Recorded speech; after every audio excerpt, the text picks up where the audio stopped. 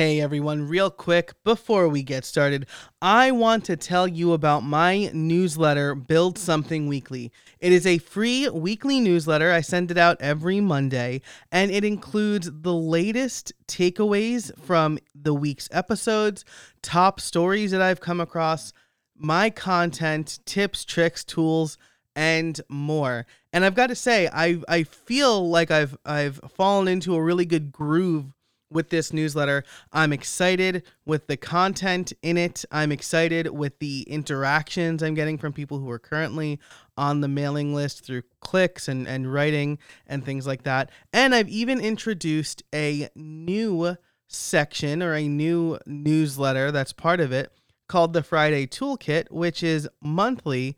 But if you sign up for Build Something Weekly, you get that as well. So if you are interested in getting this totally free, totally weekly newsletter, you can head over to howibuilt.it/subscribe. That's howibuilt.it/subscribe to sign up today.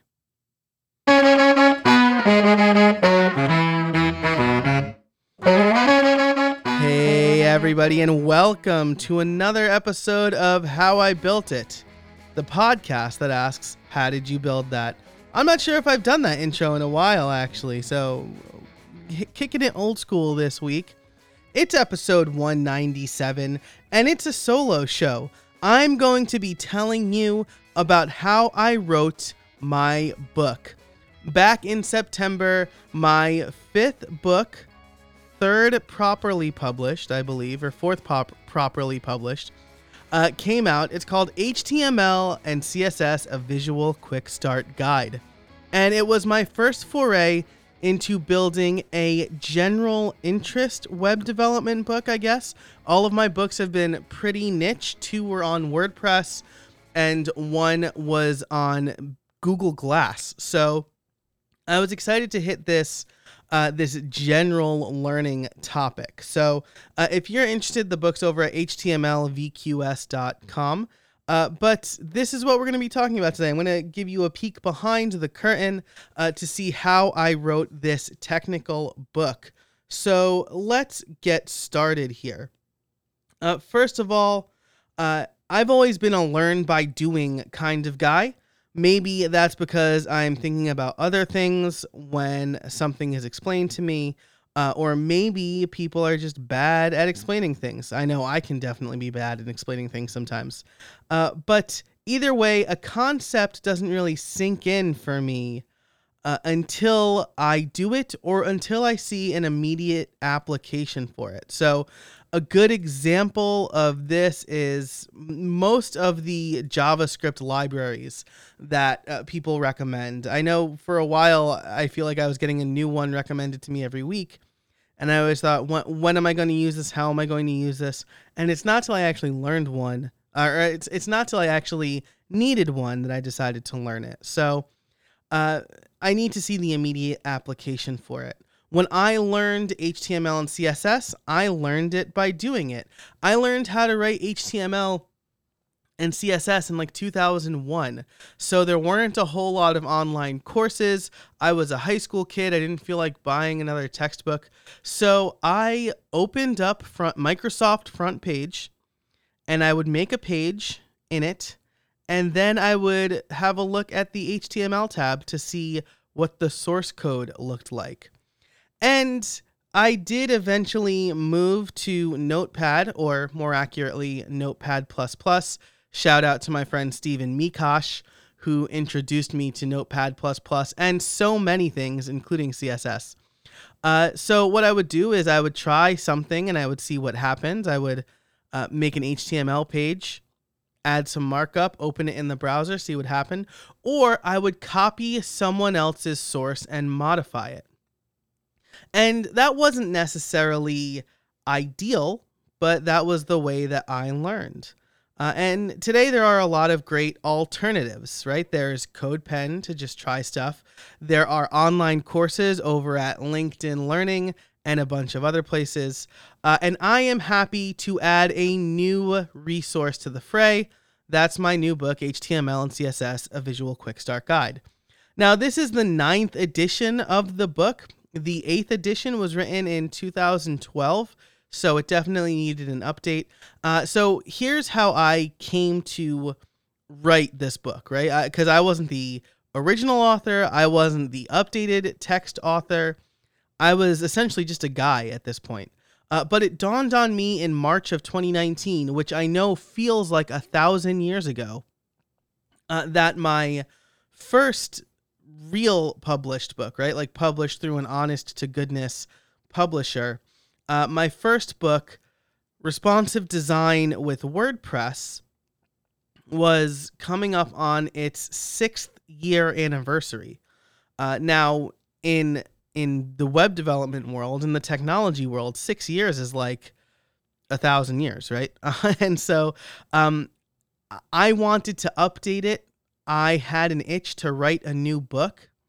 And while I'm mostly in the online course space now, there's still just something about putting words on a page and then seeing those words printed in real life, going to the bookstore and seeing a book with your name on it. I'm very privileged to have that experience, and I was interested to see if my publisher was willing to publish a second edition. So I reached out to them. That's Peach Pit. They're a subsidiary of Pearson, and I was honored to write for Peach Pit because all of the books that I bought that taught me web development were Peach Pit books. So I was like in the ranks of people like Dan Cederholm, which is amazing. So anyway, I reached out to them to see if they'd like to do a second edition of Responsive Design with WordPress, but they told me the book was going out of print. Apparently, people don't buy that many WordPress development books. I guess they look to other online resources for that. But my editor, my publisher, they offered me an alternative to rewrite from scratch the 9th edition of HTML and CSS, a Visual Quick Start Guide. And I was really excited about this. An HTML and CSS book has a much broader appeal to than a advanced WordPress development book.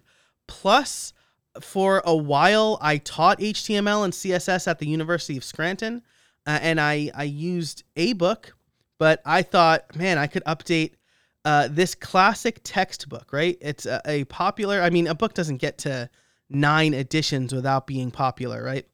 So I could update this popular classic textbook to fit today's students. And one of the reasons my editor wanted to go with me or thought about me was I also make online courses, and now their quick start guides and some of their other books come with a video section, right? A web edition and videos for the course. So I could tackle more interesting concepts and do more of a show and tell that might be easier than going and describing a big long process with words.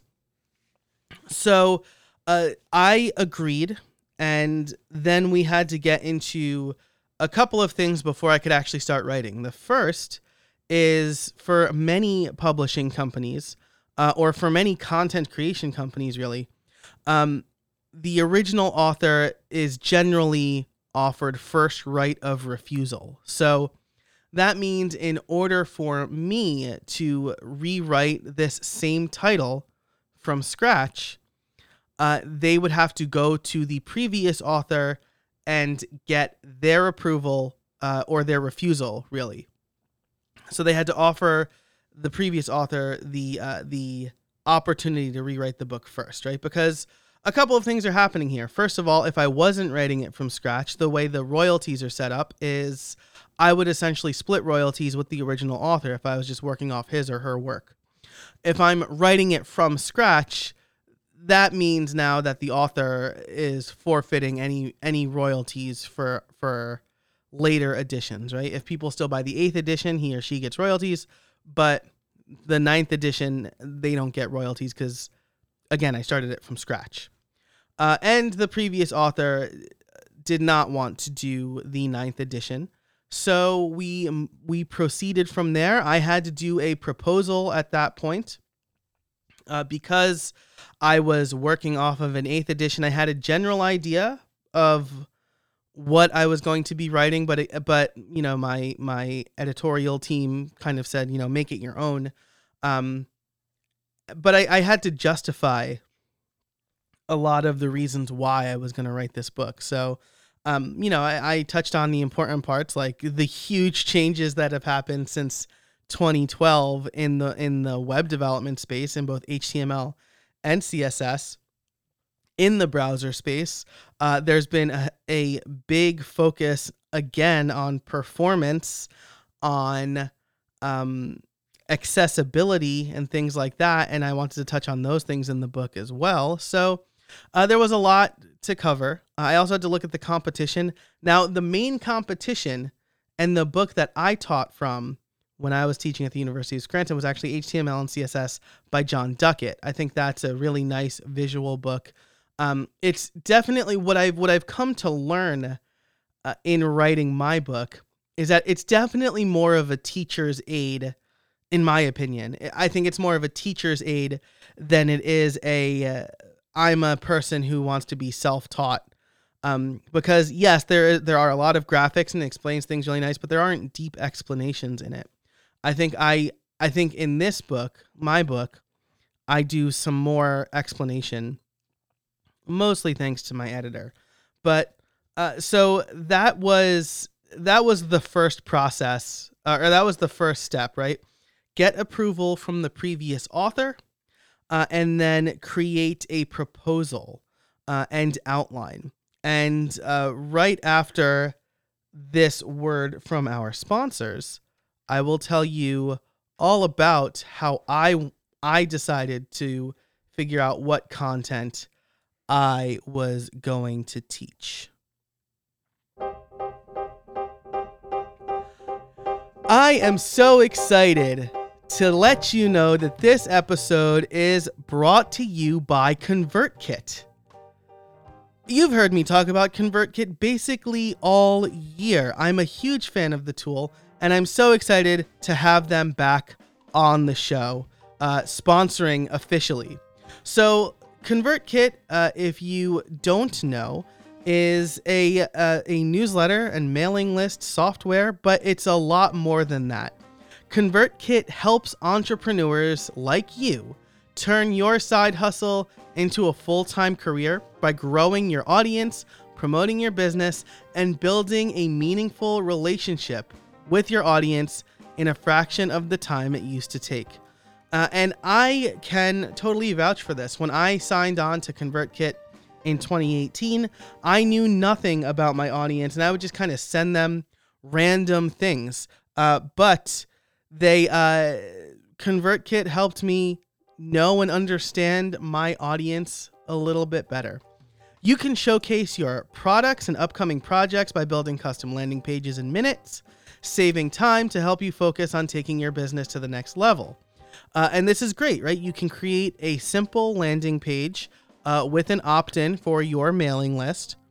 You can even point a custom domain to it, and you don't have to worry about building out a full website just yet. This is all included in ConvertKit's free plan. Plus, their email designer helps you create beautiful, simple emails that help you build your brainchild into a brand. I absolutely love ConvertKit and all the tools they have to offer. I've created sequences to help me automate some of my emails, but also keep me in contact with my listeners or my readers. I use automations to make sure that I sort out all of my subscribers in the right way so that they're only getting the stuff that they want. And I know that the campaigns they are getting are always relevant to them because I can create an unlimited amount of forms and landing pages to appeal to the people who are signing up. So if you are interested in trying out ConvertKit, I would strongly recommend it. My business has grown because of ConvertKit. You can go to convertkit.com/built to sign up for a free account and find your audience faster. That's convertkit.com/BUILT. Sign up for ConvertKit today and start growing your business. And now, back to the show. Okay, so we have gotten the approval from the previous author. We have the proposal done. And my next step for writing this book was to create a mind map. And I used an app called MindNode for that. And that's because HTML and CSS are such vast topics. And I had about 400 pages to communicate these vast topics. So this book is for the beginner, like no experience whatsoever. That means that we started with what is a website? How do you make one? What are files? How do I create a new file on my computer?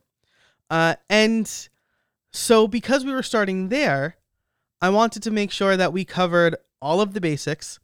I wanted to make sure that I didn't get in the weeds with any one topic.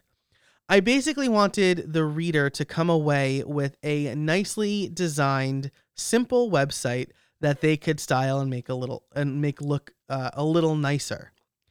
So I mind mapped everything in HTML and CSS that I knew personally. I mind mapped some of the other topics like accessibility, SEO, and performance. And then I did a little bit more research. I looked at the previous edition of the book to see what topics the previous authors covered and how I should go about covering those topics. I used John Duckett's book. I know that is competition, but I also wanted to see what he thought was important and how he covered it. And I looked at some online courses, my own online course. I have an online course on HTML and CSS, as well as some that are offered on other websites. I wanted to get a good general idea of what everybody thought was important to cover, and then what I thought was important to cover. And then I wanted to find, this was a book in my voice, so I wanted to make sure that I hit some topics that not necessarily everybody wanted to cover, but I felt was important for one reason or another. So I made the mind map. I whittled it down and kind of compared my mind map to the previous edition of the book, looked at how much room I had, and I created an outline. That outline turned out to be way different from the written from the writing, right? From the first draft. Not as far as like chapters go. I got the chapter topics down pretty good, but the bullet points under each chapter, and that's because the visual quick start guide is a little bit unique in the way it works. It's generally you explain something, and then there's what's called a step-by-step, where the reader can follow examples verbatim and have some result on their website. So my topics were generally more big picture, and this book, it was a lot more hands-on. And so I finally got that a few chapters in, but my original outline, I basically just used it as like a guidepost. Oh, make sure I cover this topic, make sure I cover this topic. And I really like the way that the book turned out because of it. Again, like I said at the top of the show, I'm a learn by doing kind of guy. So I wanted to make sure that the students were also learning by doing, or the readers, I should say.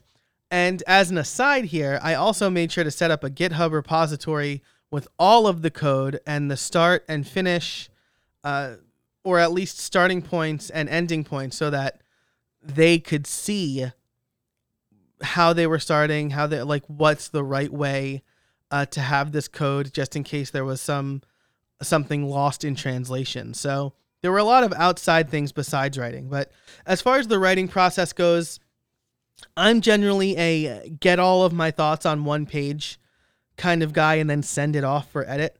I am really, really bad at proofreading, and I am eternally grateful to the editorial team for this book to make sure that I didn't have a ton of typos, and we reworded a lot of things to make sure it was understandable. I had a tech editor to make sure that what I was saying was factually correct. And in some cases, we had disagreements. There were certain things that are like technically correct, but colloquially or widespread, they're referred to as one thing or another. One example is framework versus library. We had a disagreement on how to use those words, using the words tag and element, or in CSS properties and rules interchangeably. So we wanted to make sure that we struck the right balance between, if I'm talking to another developer, am I going to understand what they're saying?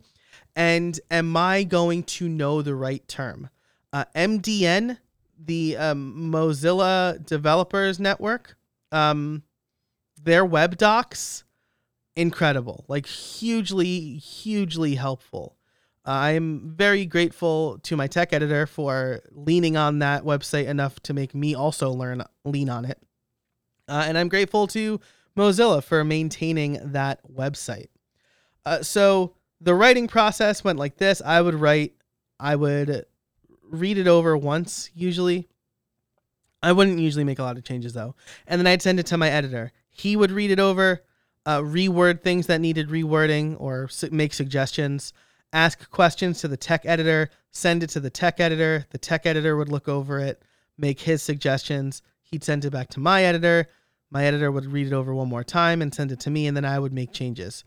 This process, in most cases, resulted in small changes here and there, but in certain cases, like the forms chapter, we basically rewrote that chapter from scratch because I took a very let's build a form approach. And my editor, who is familiar with the VQS series, realized that, hey, this needs to be more comprehensive. So what I thought was like boring lists of things like input elements and whatnot turned out to be very valuable because, again, I've been a developer for 20 years. Some of the things I shouldn't be making assumptions about. I actually, in a blog post I wrote for this, I pointed out that I needed to essentially relearn HTML and CSS. Not in the how does this work and why does it exist sense, but I'm basically self-taught and I've been writing HTML and CSS for 20 years. And if I'm teaching beginners, I need to make sure of two things. My experience doesn't color what I decide to teach in the book, and I use the right terminology. And in certain cases, my experience was coloring what I decided to teach in the book. Mostly it's the fact that like I've been using WordPress long enough that I haven't really built a form from scratch in a long time.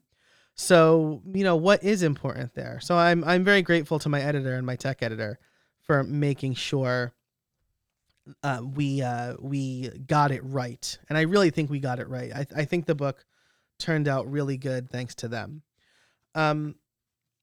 So that was the revision process. I would rewrite a chapter and then I would send it back to my editor. And then I would essentially not see it again until it was in layout. So he would look it over. He would send it to a second copy editor who would review both of our work and catch any more typos. Then it would go to layout. Once the book is in layout, I would get PDFs of each chapter where I would have to review things and we'd have to make sure everything was aligned properly. We didn't have any like orphaned concepts that should be somewhere else to make sure the images looked okay and things like that. And that was our last chance to kind of make changes.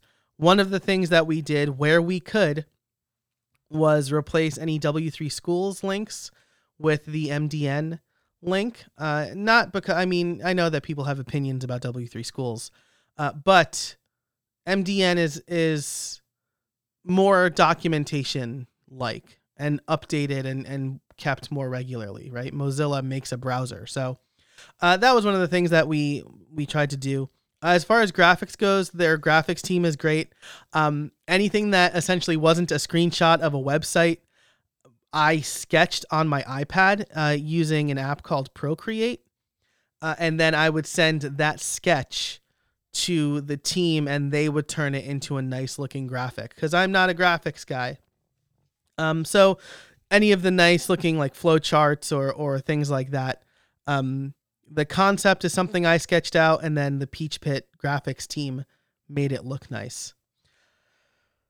So before we get into the videos, there is another thing that I usually do in my learning resources that I didn't do for this one, and that was a concept website.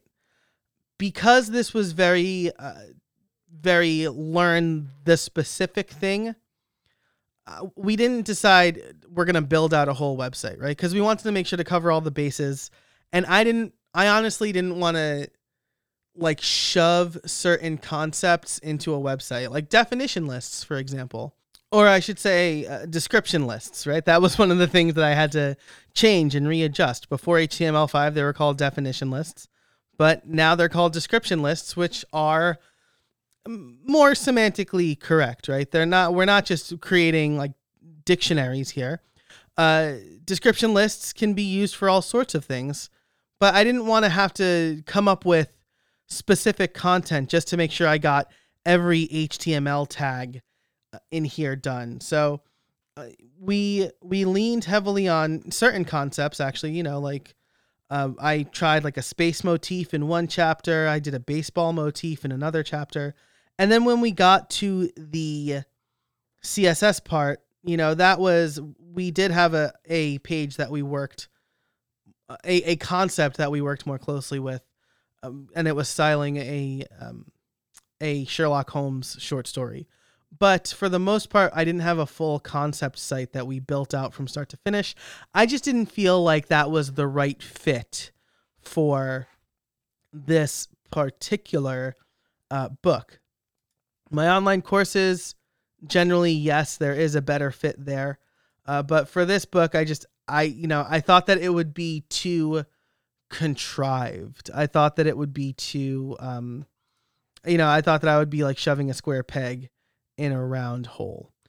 So that was the full book process. I'll finish that up and then we'll get into the videos. But first, a word from our second sponsor. This episode is brought to you by Hostinger.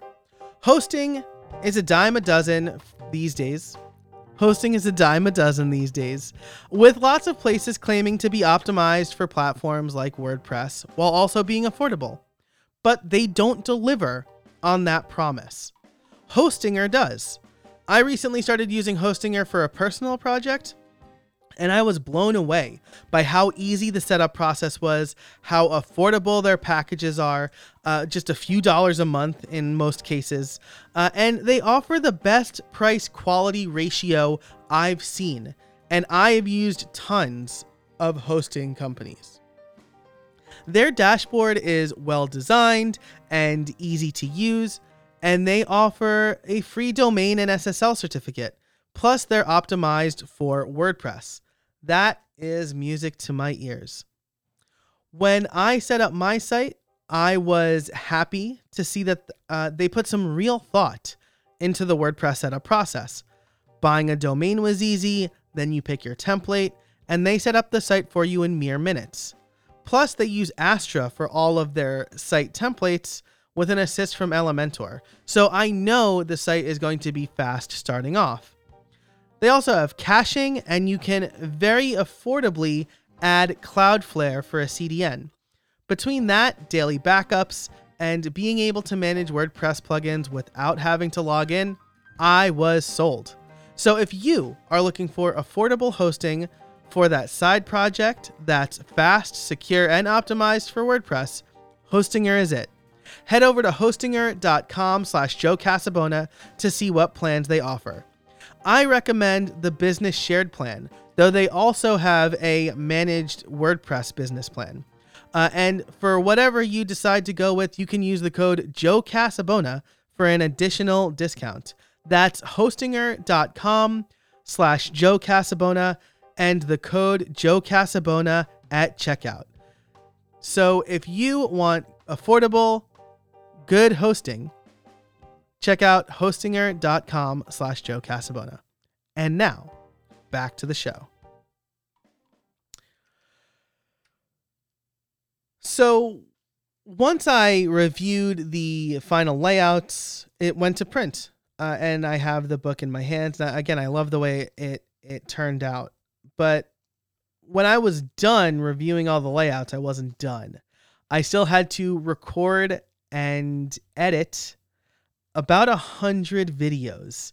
I basically would go through, I added several videos per chapter, anything that I thought was worth demonstrating, or any concept that I thought would be good to just show instead of trying to explain with words. So I had to make sure that there was continuity between what I described in the book and what I was showing on screen. My editor helped with that. I had to make sure that, there was continuity between videos and things like that. So that was a lot of work, though. It wasn't too bad. There was at one point I showed the name of a file, or the file system, the username, and it turned out to be one of my book's competitors. So I had to make sure to change that. But aside from that, the creating the videos and editing them, I think it went really well. It was a lot of work over a short amount of time, but we got them all done in time for launch. And I'm just really happy with the way the book turned out. So the two challenges I face even now, right, as the book is out and being reviewed, it got a bad review, like a kind of a mean review, to be honest. But I really can't let that sort of thing get me down. I know that some people have certain expectations. This reviewer seems to already have known HTML and CSS. So, maybe his or her experience is colored by the fact that they already know these things. But my two challenges now are capturing customers who buy the book and adding them to my mailing list, and then promoting the book. The first way, or the capturing customers part, I do have a mention in the book that they can get more info if they go to a particular URL and sign up for the mailing list. So, if they make it that far into the book, then they'll maybe want to join. Promotion has been tough because I've been promoting a lot of things all at the same time.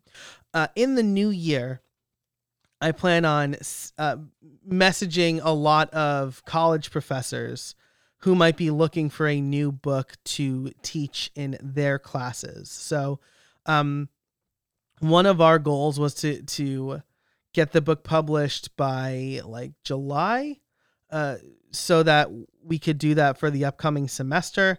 But, with the global pandemic, and there were certain delays in production on my side and on their side, and finding a tech editor and things like that, we just weren't able to do that. So that's really my next big goal. I also want to reach out to other publications, send them a copy, see what they think, get testimonials and things like that. But there's a lot going on in my world right now, and promoting the book is part of it. So that's just another challenge I have to tackle. But that's it for this episode. If you have specific questions about the book writing process, let me know. I'd be happy to answer them. You can find links to the book and our sponsors and everything that we talked about here today over at howibuilt.it/197. I want to thank Hostinger and ConvertKit for sponsoring this episode. Honestly, I think they're a good 1-2 punch to get your maybe your new business or a side hustle off the ground quickly and affordably. So definitely check them out. Let them know I sent you. Say thanks. If you liked this episode, give it a rating and review. Make sure to sign up for the mailing list. I'm giving you too many calls to action. Here's the one call to action for you. If you want to learn more about this episode and say thank you to the sponsors and sign up for the mailing list, you can do it all in one spot. howibuilt.it/197. Thank you so much for listening. And until next time, get out there and build something.